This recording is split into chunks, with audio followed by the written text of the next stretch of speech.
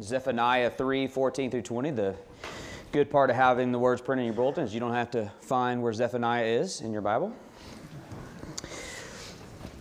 14 through 20. Sing aloud, O daughter of Zion. Shout, O Israel. Rejoice and exult with all your heart, O daughter of Jerusalem. The Lord has taken away the judgments against you. He has cleared away your enemies. The King of Israel, the Lord, is in your midst. You shall never again fear evil. On that day it shall be said to Jerusalem, Fear not, O Zion. Let not your hands grow weak. The Lord your God is in your midst, a mighty one who will save. He will rejoice over you with gladness. He will quiet you by his love. He will exult over you with loud singing. I will gather those of you who mourn for the festival, so that you will no longer suffer reproach. Behold, at that time I will deal with all of your oppressors, and I will save the lame and gather the outcast, and I will change their shame into praise and renown in all the earth. At that time I will bring you in. At that time I will gather you together. For I will make you renowned and praised among all the peoples of the earth, when I restore your fortunes before your eyes, says the Lord. The word of the Lord. Lord, help us to see in your word your amazing love for us.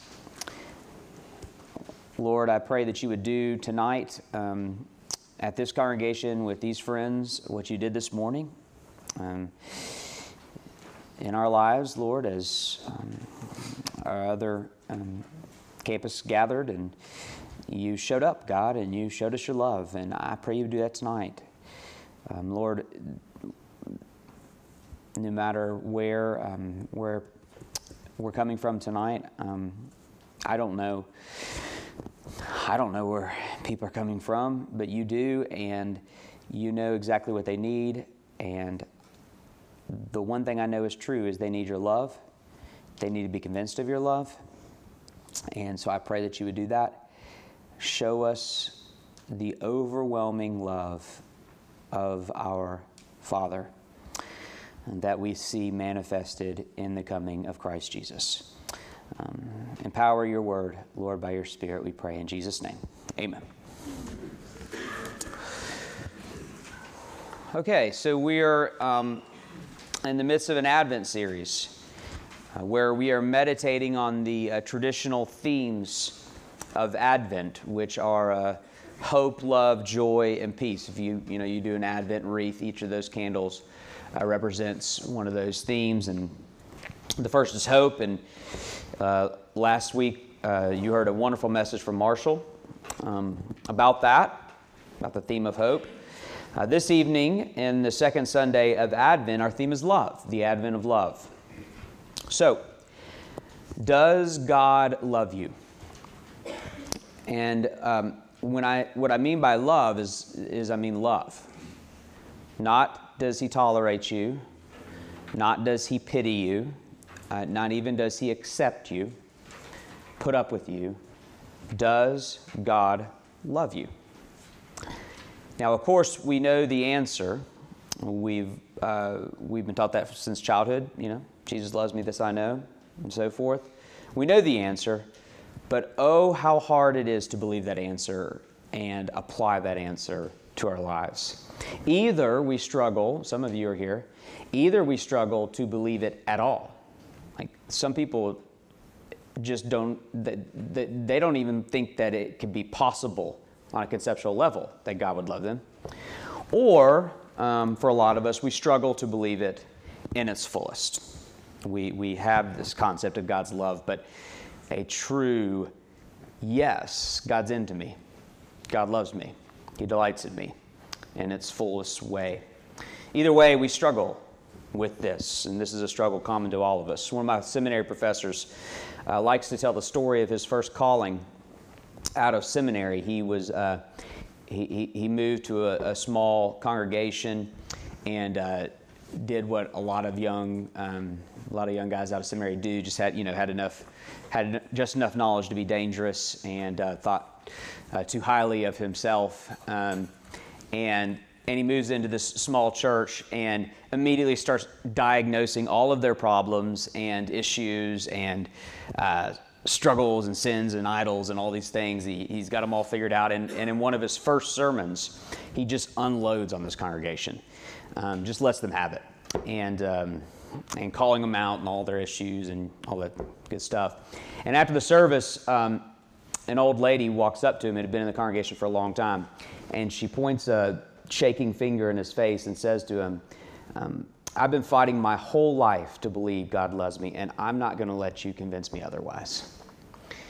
And he said it was just this moment for him as a preacher that was formative to the way he pastored, to the way he preached, and all this stuff. And he shares that story with young seminarians in our training as a way to warn us about arrogance and harshness and stuff like that. But the story always stuck with me, not necessarily because of the lessons to me as a preacher, but because of the way this dear old saint speaks of her journey of the Christian faith as a lifelong fight to believe that God loves her.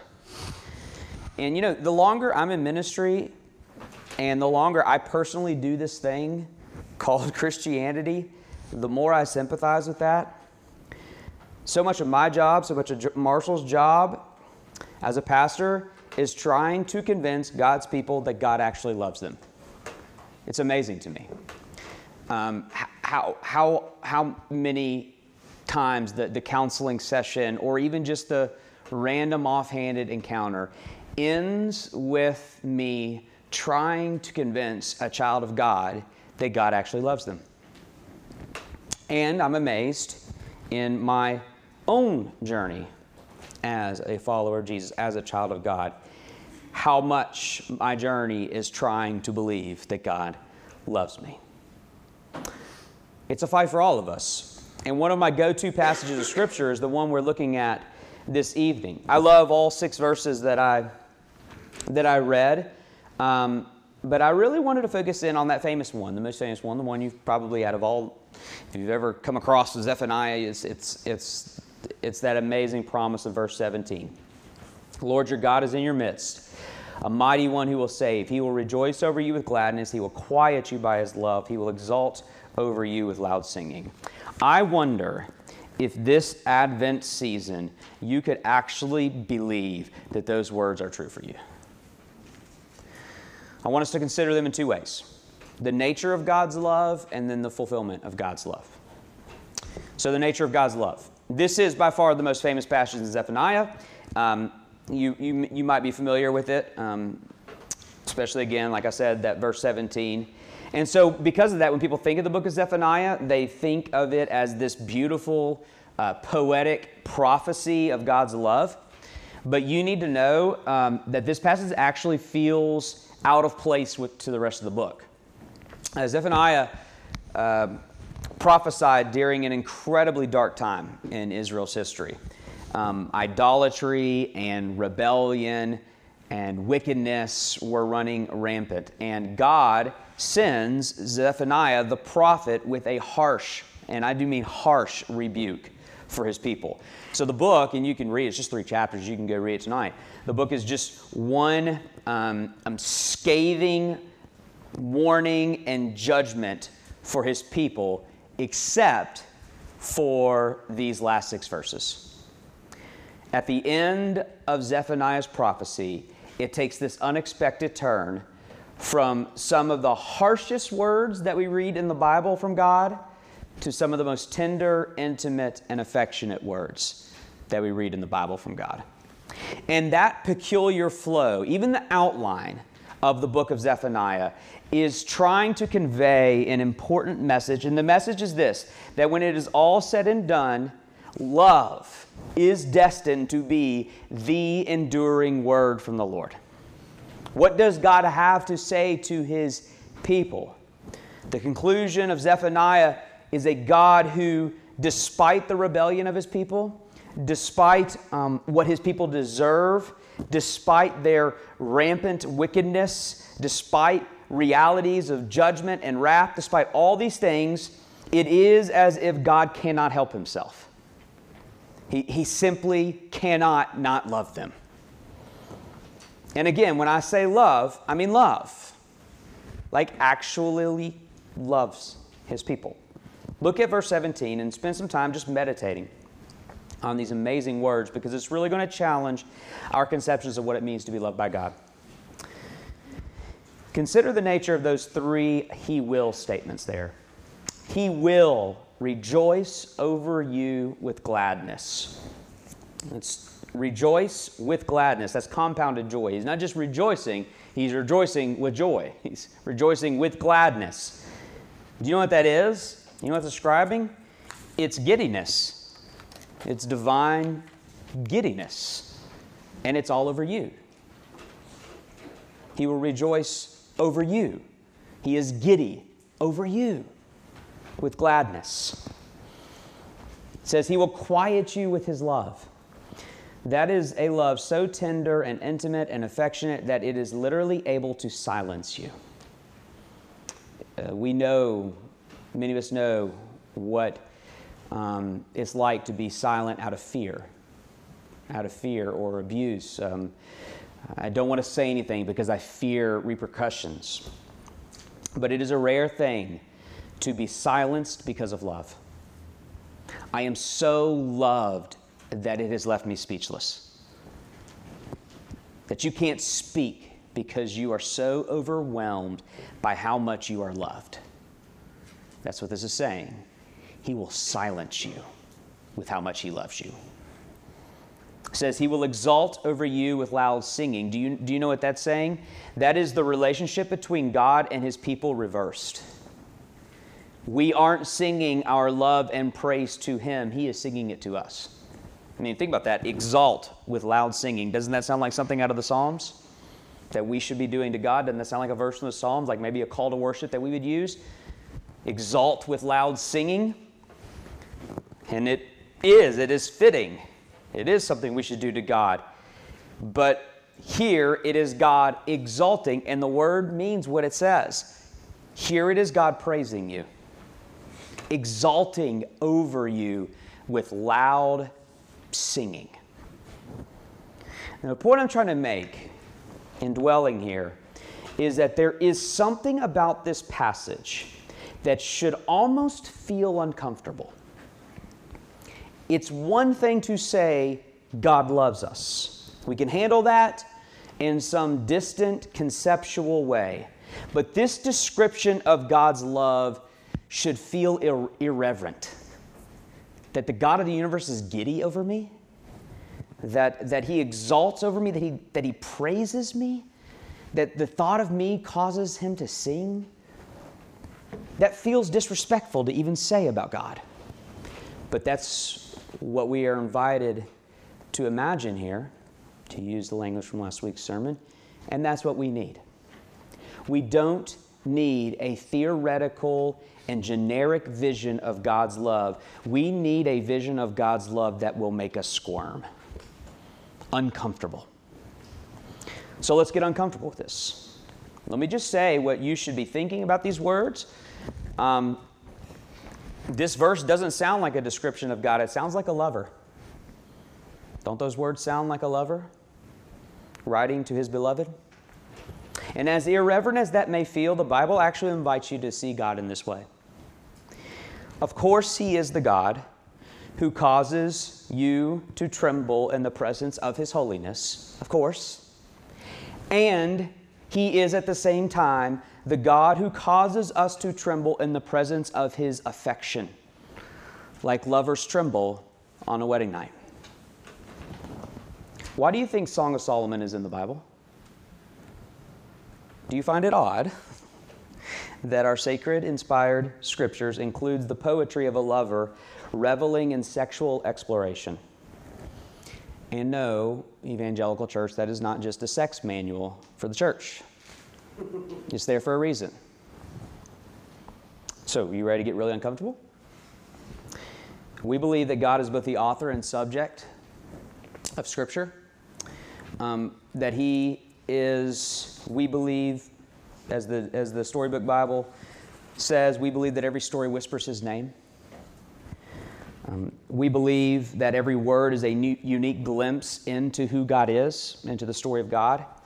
And yes, we believe Song of Solomon is in the Bible, which means he isn't just the true and better Abraham.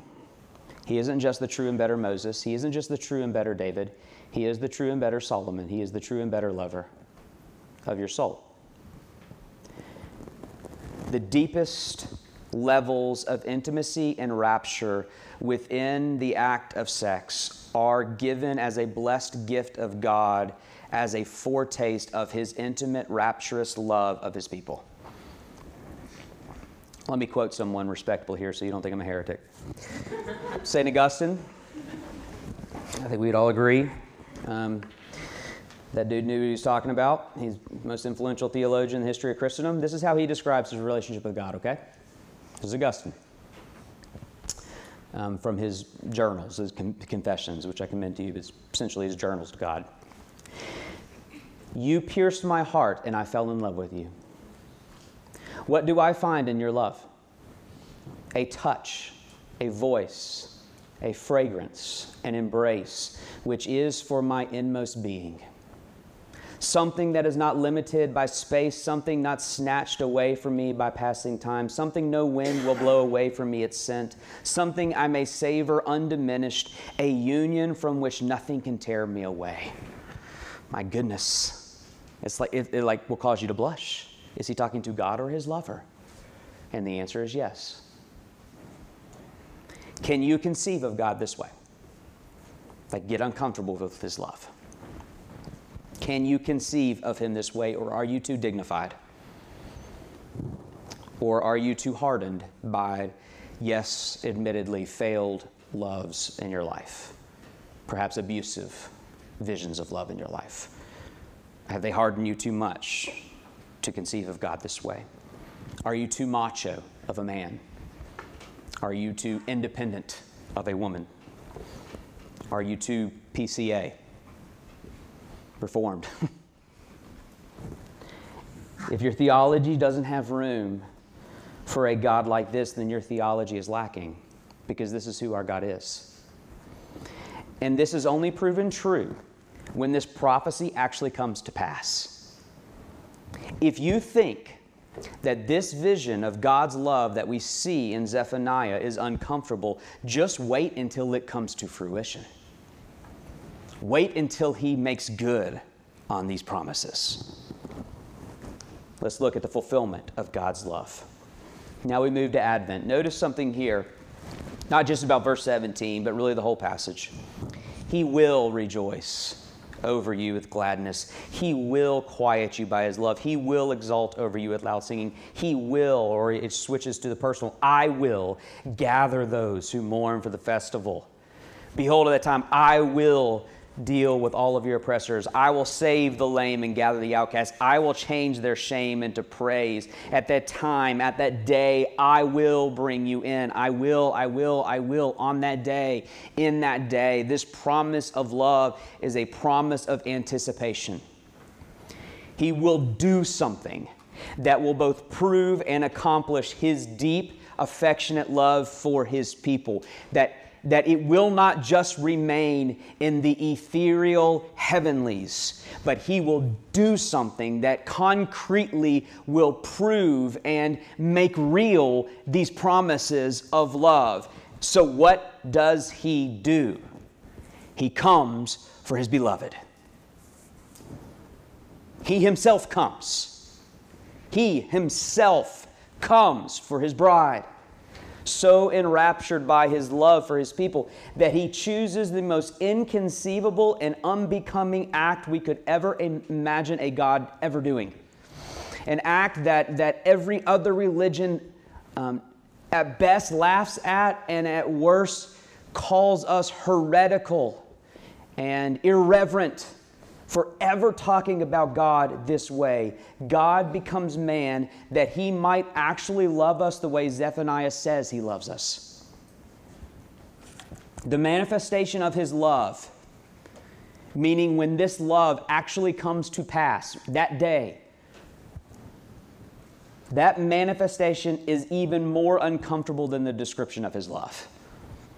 In other words, If you think it's irreverent to speak of God loving us with the intimacy of a lover, consider the uncomfortable reality of the incarnation. Listen, I love the song Silent Night more than anyone, but my goodness, does it have a way of taking the edge off the incarnation. I have a newborn in my home. Silent Night is a lie. It was a very loud night because God needed breast milk and a diaper change. God needed that.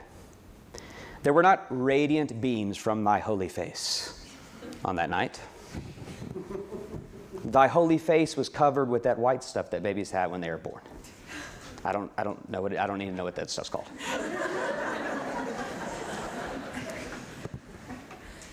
And this is only the beginning of the scandal of the incarnation of God's love, that would find its fulfillment in the incarnate Son of God standing trial. You want to talk about ridiculous? The judge of heaven and earth submitting himself to the trial of man and the sentence of man. You want to talk about scandalous and crazy? Mocked, beaten, and tortured. The radiance of God's glory being shamed by earth. The ultimate scandal of all, the darkness of Calvary, that the author of life succumbing to death. Theologians call it the humiliation of Christ for a reason, because this is humiliating. Why? Why would God succumb to this? Because God is in love. And there is nothing He will not do for His beloved. And this is the only way to have His beloved. Return to verse 17 one more time. The Lord your God is in your midst. You do realize that should be terrifying, right? In the very beginning, in Genesis, we are told that the Lord God was in the midst of the garden with Adam and Eve, humanity and God dwelling together. But after their sin, it says they hid from God in the midst of the trees. God asked them why they were hiding from Him, and they said that they heard the sound of Him in their midst, and they were terrified, as well they should be. To be in the midst of a holy God is the greatest fear any sinner could ever have. And yet, Zephaniah 3:17 speaks of the midst of God as our greatest delight. How is this so? Jesus. Jesus transforms God in our midst from terror to ecstasy. If you look at the promises to us in verse 17 that Zephaniah gives us, they are the antithesis of what Jesus endured.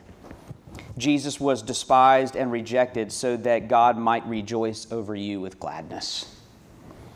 Jesus screamed in utter eternal agony so that God might quiet you with His love.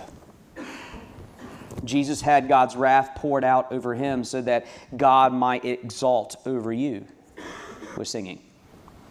So when Zephaniah promises such scandalous love from God, it would mean equally scandalous suffering for God. And yet, apparently, you are worth it. Apparently, He is so in love that there is nothing He will not do for His beloved. There is nothing He will not do for His lover.